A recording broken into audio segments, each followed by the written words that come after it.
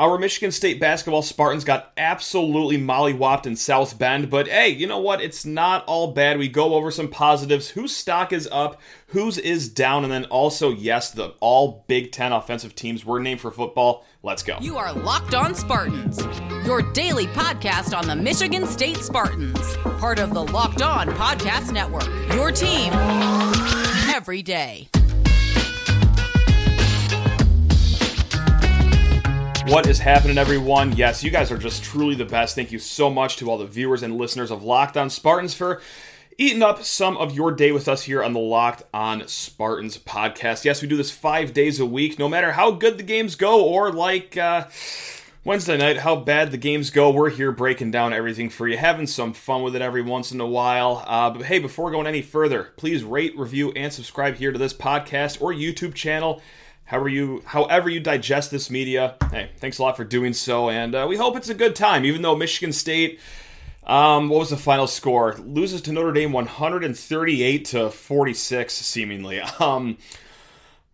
Look, you guys know me. I can get very passionate after games. I can really just start chewing into these kids and the coaching staff, and they're just so overrated, and this is disgusting. We've done those shows before when I think it warrants it, and this is not going to be one of those shows.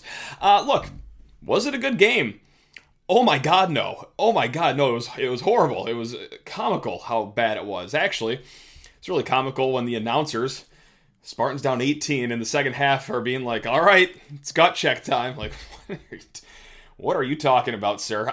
Anyway, no. What we're going to get into nitpicking here, talk about things that could be going better for Michigan State. But no, right off the top, look, maybe I'm just not overly mad about this game. And it's not maturity or growth. That's not the reason why I'm not wound up over this game. Maybe it's just because of what this team has done the previous 7 games of the year. And look, Michigan State right now, as it stands, 5-3 overall on the season. And if you told me before the season that, hey, your Spartans are going to be 5-3, especially with this murderer's row of a schedule, Gonzaga, Kentucky, Alabama, the PK85, you already know what I'm talking about. You've watched this season. I would probably say before the season that, okay, 5-3 is okay. Okay, yeah, maybe, probably. I'll tell you what, though, that probably turns into definitely I would take 5-3 when you consider the circumstances of what has happened the last week. You don't have Jaden Akins. You don't have Malik Hall. You are already very thin in your depth to begin with this season, and you just lost 2 starters. Okay, if you're 5-3 with half your games involving that, I'm not going to be punching the air as much as I normally would here. And look, at the end of the day, this was a road game against a veteran-led team. They start 2 guys that are 5th-year seniors. They start another guy that's, well, just a boring old 4th-year senior. That's the guy that absolutely blitzed Michigan State beyond the three-point line, and Cormac Ryan. And then, oh yeah, a 4th starter, Justin McDonald's All-American. So yes, I'm not saying that Notre Dame is a top 4 seed line team, but in their home barn, them coming off of a really bad loss against St. Bonaventure, being as veteran-led as they are, of course they were going to respond pretty well. And also, too, Michigan State's schedule has had a lot packed lately. And I know that it was made very apparent on the broadcast that this is Michigan State's first road game of the season. Okay, that seems a little disingenuous to call us the first road game of the season. Michigan State has played 8 games so far this year. 2 have been inside of Breslin Center. 4 of them have been on the West Coast. They have played as many games in the Central Time Zone as they have played, well, in their home arena. So, yes, this has been an arduous task of a season so far for our Spartans. I don't really think a lot of that is excuse-making either. I think those are legitimate reasons of why, hey, you kind of got jumped on the road against a Notre Dame team that is maybe not as horrible as it was led on to believe, And look, hey, I talked yesterday that, okay, they've had some close games. They played Radford really close. They played Lipscomb to a 1-point victory. They got beat by a dozen points against St. Bonaventure. But hey, just like we said, they rallied with their veteran leadership, and this game was settled in the first half. I'm not going to lie, if you probably even turned the game off after the first half. And if you did so, well, good job. Hope you got to sleep, and I hope you lived a very healthy evening the rest of the night. But yeah, first half, Michigan State goes into the locker room down 42-24. And what did Notre Dame do well beyond, Cormac Ryan shooting 20 points in the first half, 5 of 5 from three-point land? It wasn't even just him, actually. Notre Dame as a whole started the game 8 of 12 shooting from behind the arc, and they went into this game as a pretty good three-point shooting team. We did talk about that on yesterday's show. However, they were really good at not turning the ball over as well, as they were bludgeoning Michigan State to start that game. No turnovers in the first 17 minutes for Notre Dame. And also another thing that we talked about on yesterday's show is that, look, Notre Dame doesn't play a lot of guys. They only played 6 guys tonight, actually. But the ones they do play are pretty rangy. They don't start anyone that's shorter than 6'4". They got a lot of length, and that gave Michigan State some trouble in the first half of this game, and not even the 6 turnovers, which obviously not a great stat to have, but it just put them in awkward spots, made them shoot awkward shots, forced them deep into the shot clock. So look, it was a tough game, tough matchup, tough night, and when you're missing 2 starters, well, yeah, that's going to happen. However, Michigan State isn't just totally absolved. I'm not going to be a complete homer right now. We're going to hold some people accountable here. Look, yeah, Notre Dame starts the game shooting 8 of 12 from behind the arc, and things that Michigan State didn't do well as well, they were in outer space for a few of those three-pointers, namely Pierre Brooks. And hey, look, you guys know me if you've listened to any other recap of this season. I love Pierre Brooks. We're going to talk about him later. I love the Pierre Brooks roller coaster experience, but this was on a downward slope of that roller coaster. Not great offensive performance from him. He was lost a few times in the first half on defense, lighting up wide open three-pointers. Was he the only one? No.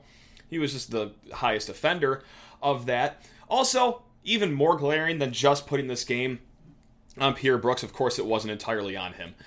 You got, once again, nothing from your big men as well. And in the second segment, we're going to be doing stock up, stock down. We actually do have a lot of stock ups in the next segment, but you can figure out maybe a little teaser here of what we're going to be talking about with the stock down, and it's going to be the big men.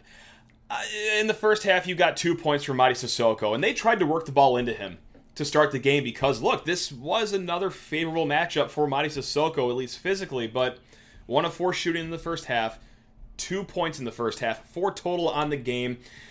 Carson Cooper missed the layup. I get it. We're speeding up this whole process of playing him before he's ready, but you're 7 feet tall, and making a layup would be just awesome, I think. And then, gets blown by in transition, lets an easy and one foul in, and that's kind of when the momentum was really big into the biggest wave that Notre Dame had in the first half. And then Jackson Kohler, nothing. Just nothing from the big men in general. So, again, longer conversation about that coming up in a hot second, but really quick, too. Let's talk about this depth as well, because it's not like this was not avoidable. We talked about this in the offseason. We talked about this in the beginning of the season that, hey, you're playing like a 9-man team, a team that is composed of 9 legitimate scholarship players, or 10 if you want to round up. If you have 1 injury, that's not good. If you have 2, well, oh man, it would have been really nice to dip into the portal here and try to add someone just to have maybe experienced depth. And yeah, it is reasons why Michigan State did not do well today, but I would really hate to get into Big Ten play, which somehow starts this Sunday already, and then, because you don't have the depth early on with your injuries to compete, well, here we are. So, yeah, it's, you can point to depth being a reason why maybe Michigan State got track meted today. No doubt about that. And yes, I know Notre Dame also played 6 players as well. They also didn't just play 3 games in 4 days on the West Coast, so I think that's something to be said there. But yeah, the depth, not great. Look, I know Jason White is trying his hardest, Carson Cooper's trying his hardest, but man, big first half minutes for those 2 guys, I'm not sure is the recipe for success, but hey, we'll get to that all in a hot second. I see you talk your ear off about betonline.net. Hey, if you were like me and maybe hedged your happiness a little bit, bet against Michigan State, I feel almost guilty saying it, but when it's profitable, and unfortunately your Notre Dame plus 1.5 bet wins on betonline.net, well, you got to thank the higher powers over there at that amazing website. So, yeah, I feel absolutely disgusting about it, but hey, if I'm going to be sad about watching my team get blown completely out, well, it's nice that betonline.net is paying me for it. So they are your number one source for your if I could talk today, for your sports betting info, stats, news, and analysis. Get the latest odds and trends for every professional and amateur league out there, from football to basketball to soccer. Catch the World Cup fever and esports. They've got it all covered at betonline.net. And if you love sports podcasts, which, God, I hope you do if you're listening to this one, you could find more of those at BetOnline as well. We are always the fastest and easiest way to get in on all of the sports gambling action. So head to the website today, use your mobile device, learn more about the trends and action. That is at BetOnline, where the game starts. And we're going to start this segment, it's a little bit of stock up. Who's up there? Whose stock is down lately, whether it's just Notre Dame game or just the last few games. We're 8 games into the season, We're almost into December, almost into Big Ten play. Whose stock is up from where they started the season? Whose stock is down? We're going to start it with the stock up, actually, because, I don't want to be a negative Nancy my entire life for the rest of this show. We're going to, break in some niceness here. And I got a list of people who I think stocks have risen a lot in the last week. And the first one is kind of a joke, but actually not at all. And that is Malik Hall and Jaden Akins. Their stock is way up. If you had no idea how important Malik Hall and Jaden Akins were to this Michigan State basketball team, look no further than the last week of action. They beat Oregon. I think there was something to be said about how gritty and great of a victory that was as they wrapped that game up at 4 a.m. They beat Portland as well, but those were 2 pretty close games, and then, they got track meted against Alabama, and then, oh my God, I think Notre Dame just scored another 3-pointer. So Malik Hall, Jaden Akins, their stocks are already gone up. Now, for 3 guys that actually play in the last week, Joey Hauser. I think his stock has gone up, and there are good expectations for him going into the season, but I think we'd all be lying if we said that a little part of us in the back of our heads, or maybe even the front of our heads, wasn't thinking that, he ended last year really good. Didn't necessarily start it all too hot last year. Is he going to revert back to that? Early signs indicate no. And what I love seeing in this Notre Dame game is just how assertive he was in that first half. Michigan State was drowning in the deep end. Cinder blocks tied to their feet. It was not a good situation, but Joey Hauser tried to throw the team a buoy. He noticed the offense was not humming at all. Tried to take matters into his own hands. Shot 8 field goal attempts, made 4 of them, so, pretty good turnout with that as well. But yes, very assertive, and just on the season as a whole, 47% shooter from three-point land, averaging 13 points, 6 rebounds. It's been a great start to the year for Joey Hauser, who, look, if you've listened to this podcast early last season, and I don't think it was out of line, I think his performance justified it. Kind of a little hard on him, but can't be like that this season, because Joey Hauser has been everything that we've hoped him to be, and maybe even a little more. The second player whose stock rose in this game and the second half of the Portland game is A.J. Hoggard as well, and this was a man who started in the red with the first 2 games in the PK 85. Not good games from him. Not good games from him against Alabama or Oregon, but you know what? The Portland game shot up. We saw some of that dog. Tonight against Notre Dame, 15 points, tried to take all matters into his own hands in the second half, and was it a perfect outing from A.J. Hoggard? No. Of course it wasn't. I think he shot below 40%, 3 turnovers, but look, he was really pressed as well. He saw his team down 15, 20 points for the better part of the second half. He was trying his best to get things going, and we've saw last week that that's not always the case with AJ, so hopefully this is a moment to mentally get him right, and it really did seem like, okay, this is the AJ that we also remember from last year. And the third guy, too, whose stock is way up, Tyson Walker, just so smooth with it, has been just great this entire season as well. I don't need to rattle off the stats or anything like that. You guys have already seen him do his work, so yeah, Tyson Walker, AJ Hoggard, Joey Hauser, all guys seeing their stocks go up. Now, I have one group of people who's also seen their stocks go up as well, and this is a great transition into the stocks going down. And unfortunately, another group that's seen their stock go up is anyone that was crying for Tom Izzo to just get another body in the transfer portal. And look, I'm not going to lie to you. This is a conversation that we've had already this season, that we will continue to have the rest of the season. And we're going both ways with it. Both sides of the argument are going to be heard. We heard them loud and clear after the Kentucky game where we talked with Graham Couch, and I name drop him because he put it best. I said, hey, depth is still going to be an issue with this team. And Graham said, imagine how much this would have screwed up the chemistry of this team. Let's say you do bring in another big. Does Mady Sissoko stay? Okay, let's say you do bring in a big. Is any big really transferring to a school to come off the bench? Let's say he comes here and surprised that he's on the bench. What's that going to do to the locker room?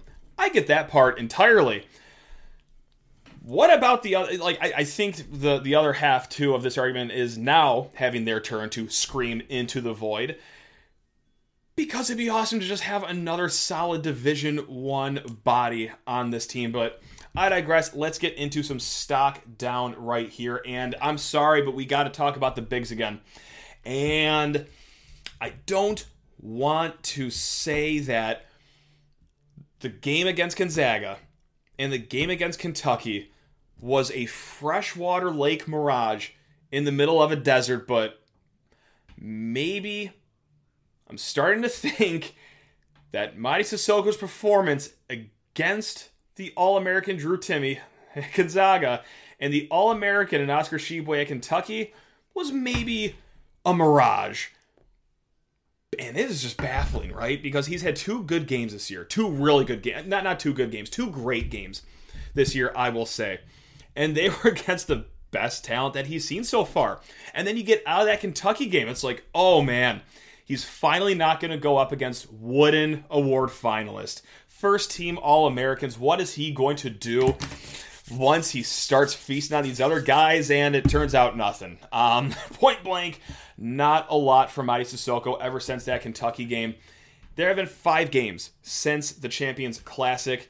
Mady has had one double-digit performance. And let's be honest, it was against Portland. And not just against Portland, but 5 of those points came in that single wonky possession down the court where he got hammered on the layup, made his and one, and then the 2 flagrant free throws. Okay, so it's kind of a steroid-aided 11-point performance right there. And he's also had just one game with 6+ rebounds since the Champions Classic, which was tonight. It was against Notre Dame, but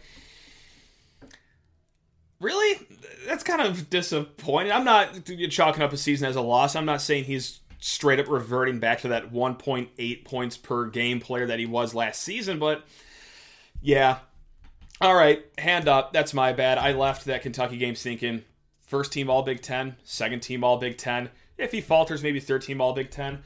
I got a little ahead of my skis there. I did. Hand up, because now, okay, just maybe solid big man in the Big Ten, which is still fine, but man, how did you have those performances in those 2 games and then just after that? And hey, look, he's also not the only big man, right? And Carson Cooper, and I gotta say this every single time, I do feel almost bad for him, and we all know the story now, and if you don't, here's the Cliff Notes version. Committed here from IMG, their B team, and raw player. And it was the plan to have him here, redshirt his first year, build him into this good player in year 2, 3, maybe 4. And then in the offseason, we get the whole song and dance of, oh no, he's doing pretty good. We're speeding this whole thing up because he's actually exceeding all of our expectations. And was it that, or was it just because you need 4 functioning limbs to play center behind Mady Sissoko? Because I think it's clear that right now, it is because he is playing out of necessity, not out of luxury. So I feel bad just absolutely badgering this kid, because this wasn't the plan to play immediately, but now it is, where he's logging, 8-10 minutes a game, playing important first half minutes. So it's still, at the end of the day, it's a tough situation for him to be in. And I don't really know how to adequately talk about his performance because it has not been going well. But then again, like, it wasn't even supposed to be happening to begin with. Regardless, anyway, the third big man, Jackson Kohler, I think that we've learned a lesson here. And let me stop right here before I go any further about Jackson Kohler. He's going to be a fine player here. He is going to be more than a fine player here. His footwork that he has doesn't just leave his body. Like, there is going to be something built on the skill set that he walked into East Lansing with. However, pretty clear that it's not enough right now, and I think it was a good lesson, too, of the difference between a recruit that's in, like, the top 60 range versus a kid that's in that top 20, maybe top 30 range. I think that a lot of us built up Jackson Kohler to be something that he was not, a guy that was going to be a difference maker pretty early in the season. Yes, he's going to play Timmy, he's going to play Sheway, he'll struggle against them, but it is a pretty big jump, clearly, from the high school game to the college game. He will be fine in due time. It's just going a little slower than maybe a few of us thought because, look, whether we thought he was good or we just had to convince himself that he was going to be really good because, well, he's the second big man on the depth chart. Yeah, that's kind of where we're at right now. So, stock down for the big man position. And I got Pierre Brooks written down right here as well. But like I said, I love Pierre Brooks. This is what it's going to be every single game. He's going to be up here or he's going to be way down here. Tonight, he was down here. He was not good offensively. He was even worse defensively. But you know what? I wouldn't be shocked to see him go 6 of 9 from three-point land against Northwestern and push Michigan State to a victory. So yeah, he is the human form of cryptocurrency. And God, I just love Pierre Brooks and the energy that he brings to the court, but just wasn't there tonight. So there you have it. Stock up, stock down. Let's switch to football really quick right now. There's not a whole lot to talk about. Unfortunately, we talked about the all Big Ten players on defense yesterday. Michigan State has a few players on the all Big Ten team this time around as well for offense, but we'll see. Jayden Reed made the second team, all Big Ten team for the coaches, and also for the coaches, honorable mention honorees were Keon Coleman, J.D. Duplain, and Nick Samak. Now, for the media, the third team had Keon Coleman. Jayden Reed did not make any of the teams. He got honorable mention for the media, and Duplain and Samak also got honorable mention as well. And it's not a shock that this gentleman that I'm about to bring up didn't get named because it wasn't, a stat sheet stuff in season for Daniel Barker. But man, it's just another reminder of how much of a letdown this season was. And I'm sorry to just be Debbie Downer at the end of this show, but team went 5-7 on the football field. What do you want me to talk about all the sunshine and rainbows going on out there? No, sorry, I should be speaking about how great it was that Jayden Reed made a second team and Keon Coleman made a third team. But God, you get this NFL body in Daniel Barker here and couldn't even tool the offense around him enough to put him on the honorable mention list. And it's not like he was battling serious injury or anything, missed a ton of games. No, it's just the offense was just that bad. And, oh man, the hits don't stop coming from Michigan State. I thought we could put the season behind us, but it's like, hey, let's do awards. All right. Hey, here's a quick reminder of how bad things have gotten.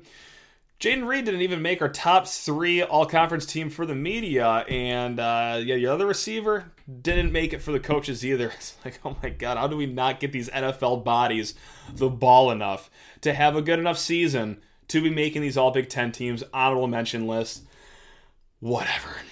You know what? It's not whatever, because we do have one more piece of news to get into, and that is Kendall Brooks. He was the safety, of course, transferred here from Division II Greenville, made the most of his time this season with everyone else in the safety room injured. He racked up 100 tackles this year, which was good for 5th in the Big Ten. And we talked about the defense, all Big Ten honorees yesterday, and we mentioned, Cal Halliday made the list, and Xavier Henderson got honorable mention, Jacob Slade, Simeon Barrow, and pretty good. You know what? Kendall Brooks probably got snubbed at least for honorable mention. I'm not saying he should have won the Thorpe Award or anything like that, or made a second team even, but 5th overall in the conference in tackles with the 100. Doesn't even get you honorable mention. Whatever, I digress. Anyway, he declared for the NFL draft on Wednesday. So yes, he did have one more year of eligibility. And I will fully admit, I'm sorry to admit this, but I don't know who can come back and who can't next year. I got a pretty good idea. I have some names in my head, but with the whole COVID thing and everything, the whole COVID year thing and everything, I just get so spun around because I didn't realize that he could come back until he made that announcement. But yes, he could have come back, but you walk out with those stats. I don't know if he will have the same role next year that he did this year. I think that maybe he could have. Maybe he even would have. But if there's any silver lining with this season, it's that, yeah, all of the injuries kind of forced younger guys, too, to get this great experience. Guys like Malik Spencer, guys like Jaden Mangum, guys like Dylan Tatum. So, look, those three guys I just named are young guys that have good experience coming into next year, so they will be your safeties, I presume. Because Kendall Brooks will not be. Would have been nice to have him back, no doubt. This is not a good riddance spin zone whatsoever. I was admittedly bummed to see Kendall Brooks tweet out that graphic that he will not be coming back, but hey, you know what? Go out on top. When your value's that high, good advice is to just get out of here. Unlike that kid at Penn State, the offensive tackle whose name I cannot pronounce, I'm not even going to try to pronounce it. I would come off so disrespectful if I even tried. But the offensive tackle from Penn State, who's like a top 15 pick in next year's draft, coming back to school next year, I just hope NIL is great to that kid because, oh boy, you talk about your value being high. How much higher can it possibly get? Did no one learn a lesson from Matt Barkley coming back for his senior season after he was going to be a top 5 pick and then falling all the way down to, what was it, day 2 or day 3 in the draft? Regardless, I've gone full on, locked on Nittany Lions, and now locked on Trojans here in the last minute. But yeah, that's just football talk for you because we like talking football, even if the season was terrible. Football makes the world go around, and hey, look, I know that this fan base cares about it because we got a good fan base over here in East Lansing, and hey, if you want to keep talking and listening about your Spartans, hit us up, lockedonspartans@gmail.com. Hit us below in the comment section on YouTube. And also, hey, just tune in 5 days a week here. We will be back tomorrow. We're going to preview the Northwestern game coming up. We'll talk about any news that breaks. And also, a hockey segment for all you people that are clamoring about our Ice Spartans, who are doing sensational so far. Yes, we will talk with Jeremy Dewar tomorrow as well. Quick segment on hockey. It'll be a hoot and a half. Now, until then, love you all. Go Green.